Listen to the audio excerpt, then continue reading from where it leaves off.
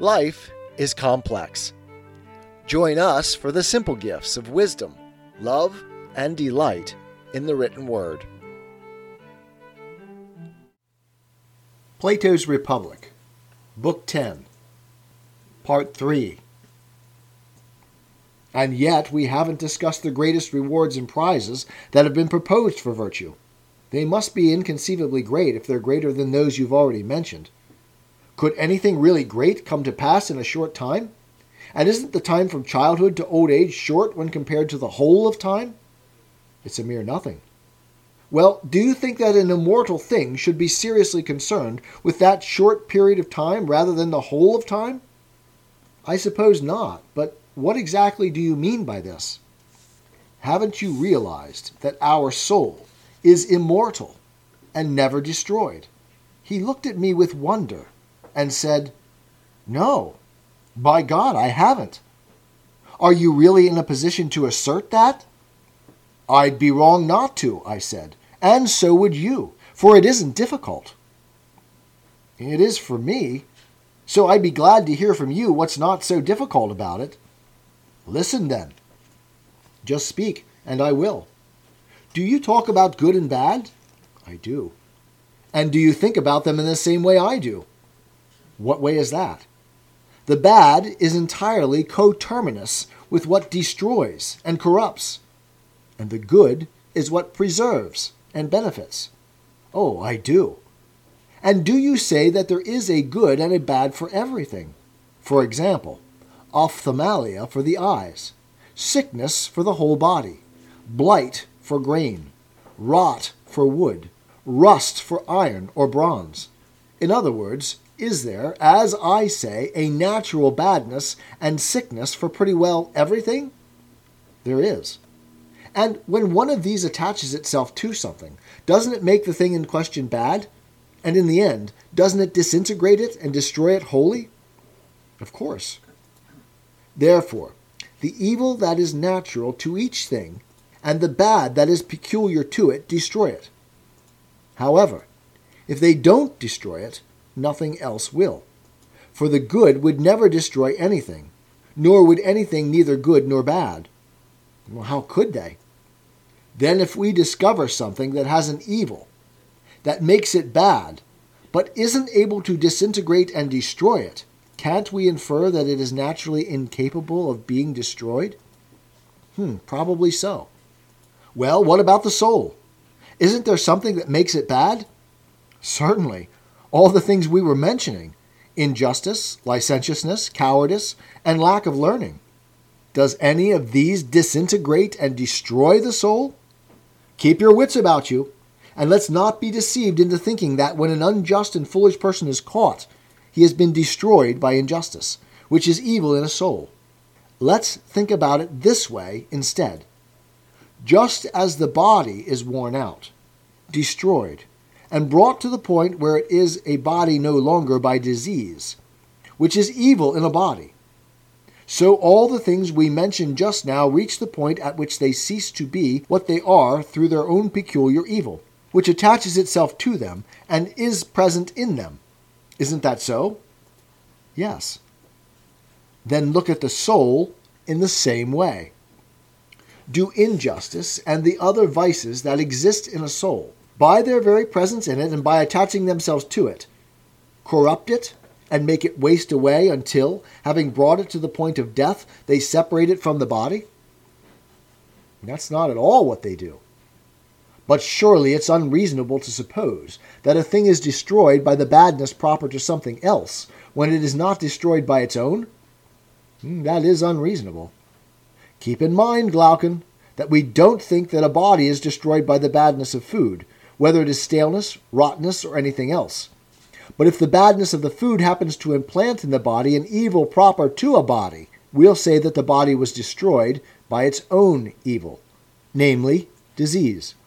But since the body is one thing, and food another, we'll never judge that the body is destroyed by the badness of food, unless it implants in it the body's own natural and peculiar evil."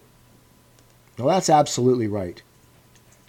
By the same argument, If the body's evil doesn't cause an evil in the soul that is proper to the soul, we'll never judge that the soul, in the absence of its own peculiar evil, is destroyed by the evil of something else. We'd never accept that anything is destroyed by an evil proper to something else. That's also reasonable. Then let's either refute our argument and show that we were wrong, or, as long as it remains unrefuted, let's never say that the soul is destroyed by a fever, or any other disease, or by killing either, for that matter, not even if the body is cut up into tiny pieces. We mustn't say that the soul is even close to being destroyed by these things until someone shows us that these conditions of the body make the soul more unjust and more impious.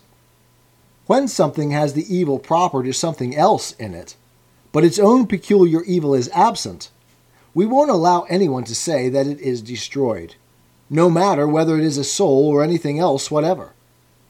And you may be sure that no one will ever prove that the souls of the dying are made more unjust by death. But if anyone dares to come to grips with our argument in order to avoid having to agree that our souls are immortal, and says that a dying man does become more vicious and unjust, we'll reply that, if what he says is true, then injustice must be as deadly to unjust people as a disease, and those who catch it must die of it, because of its own deadly nature, with the worst cases dying quickly, and the less serious dying more slowly. As things now stand, however, it isn't like that at all. Unjust people do indeed die of injustice, but at the hands of others who inflict the death penalty on them. By God, Socrates, if injustice were actually fatal to those who contracted it, it wouldn't seem so terrible, for it would be an escape from their troubles. But I rather think that it's clearly the opposite, something that kills other people if it can, while on top of making the unjust themselves lively, it even brings them out at night. Hence it's very far from being deadly to its possessors. You're right. For if the soul's own evil and badness isn't enough to kill and destroy it, an evil appointed for the destruction of something else will hardly kill it. Indeed, it won't kill anything at all except the very thing it is appointed to destroy. Hardly is right, or so it seems.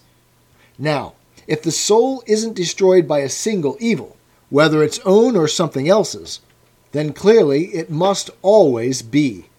And if it always is, it is immortal. Necessarily so. So be it. And if it is so, then you realize that there would always be the same souls, for they couldn't be made fewer if none is destroyed, and they couldn't be made more numerous either. If anything immortal is increased, you know that the increase would have to come from the mortal, and then everything would end up being immortal. That's true. Then we mustn't think such a thing, for the argument doesn't allow it. Nor must we think that the soul in its truest nature is full of multicolored variety and unlikeness, or that it differs with itself. What do you mean? It isn't easy for anything composed of many parts to be immortal if it isn't put together in the finest way. Yet this is how the soul now appeared to us. It probably isn't easy. Yet our recent argument, and others as well, compel us to believe that the soul is immortal.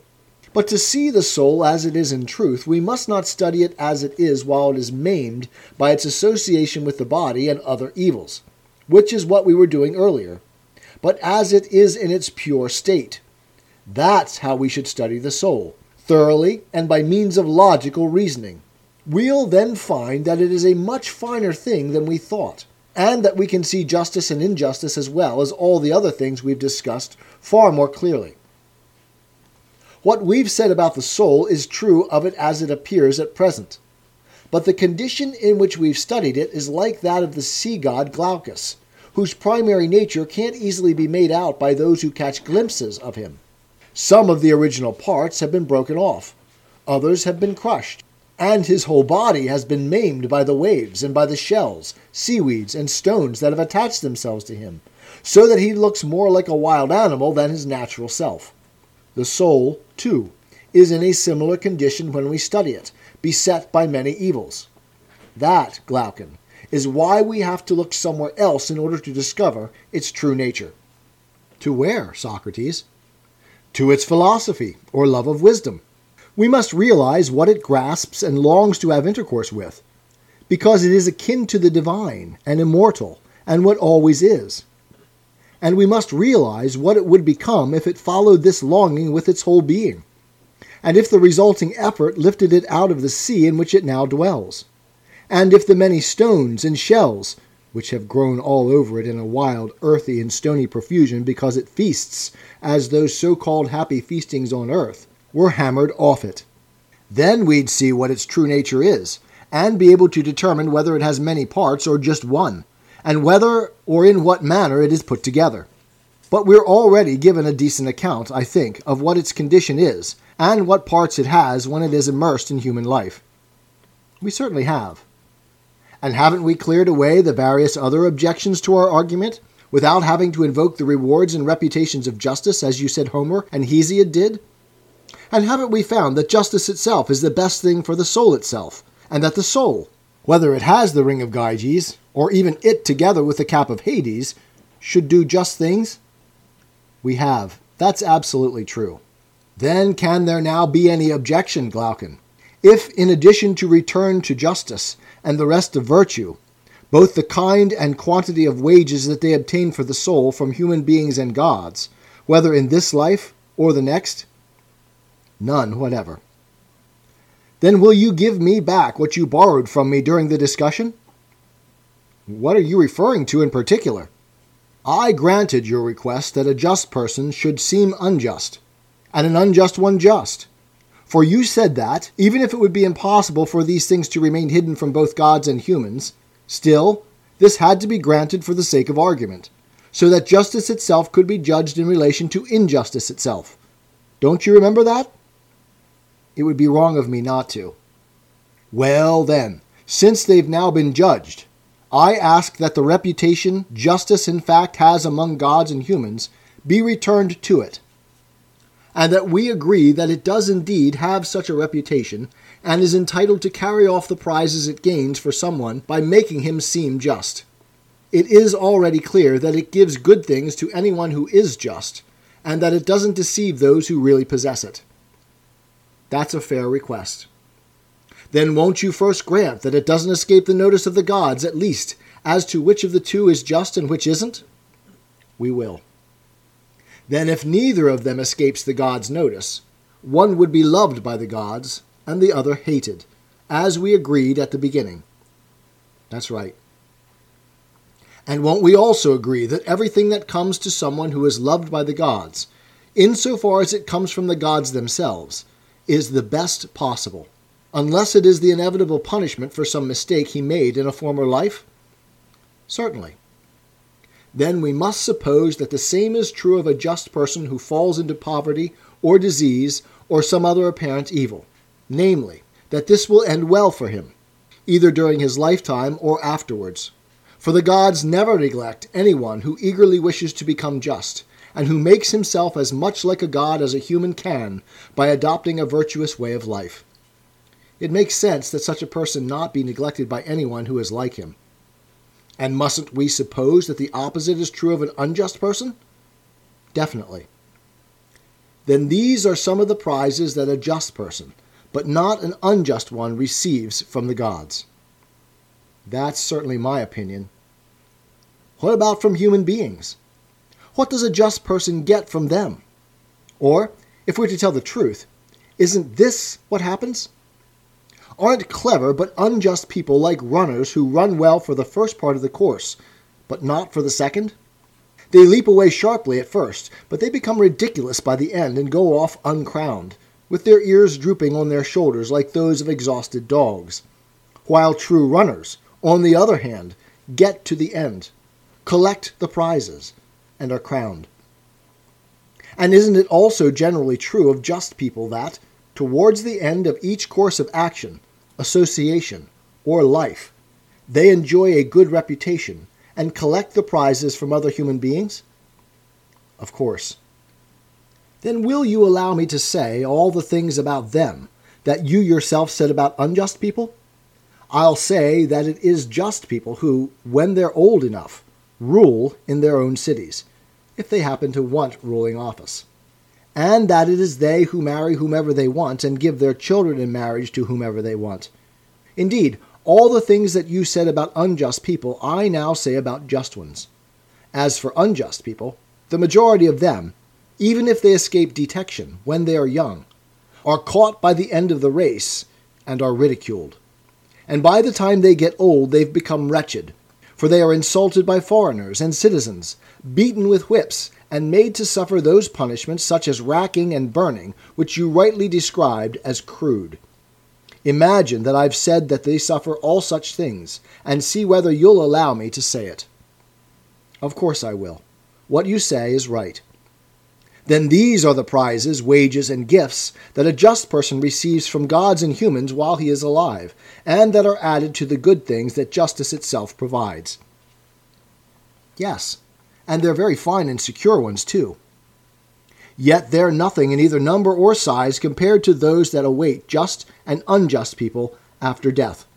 And these things must also be heard, if both are to receive in full what they are owed by the argument.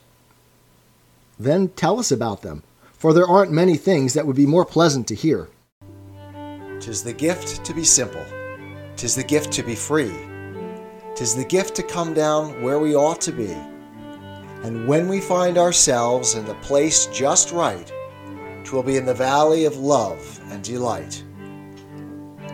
When true simplicity is gained, to bow and to bend, we will not be ashamed. To turn will be our delight, till by turning, we come round right.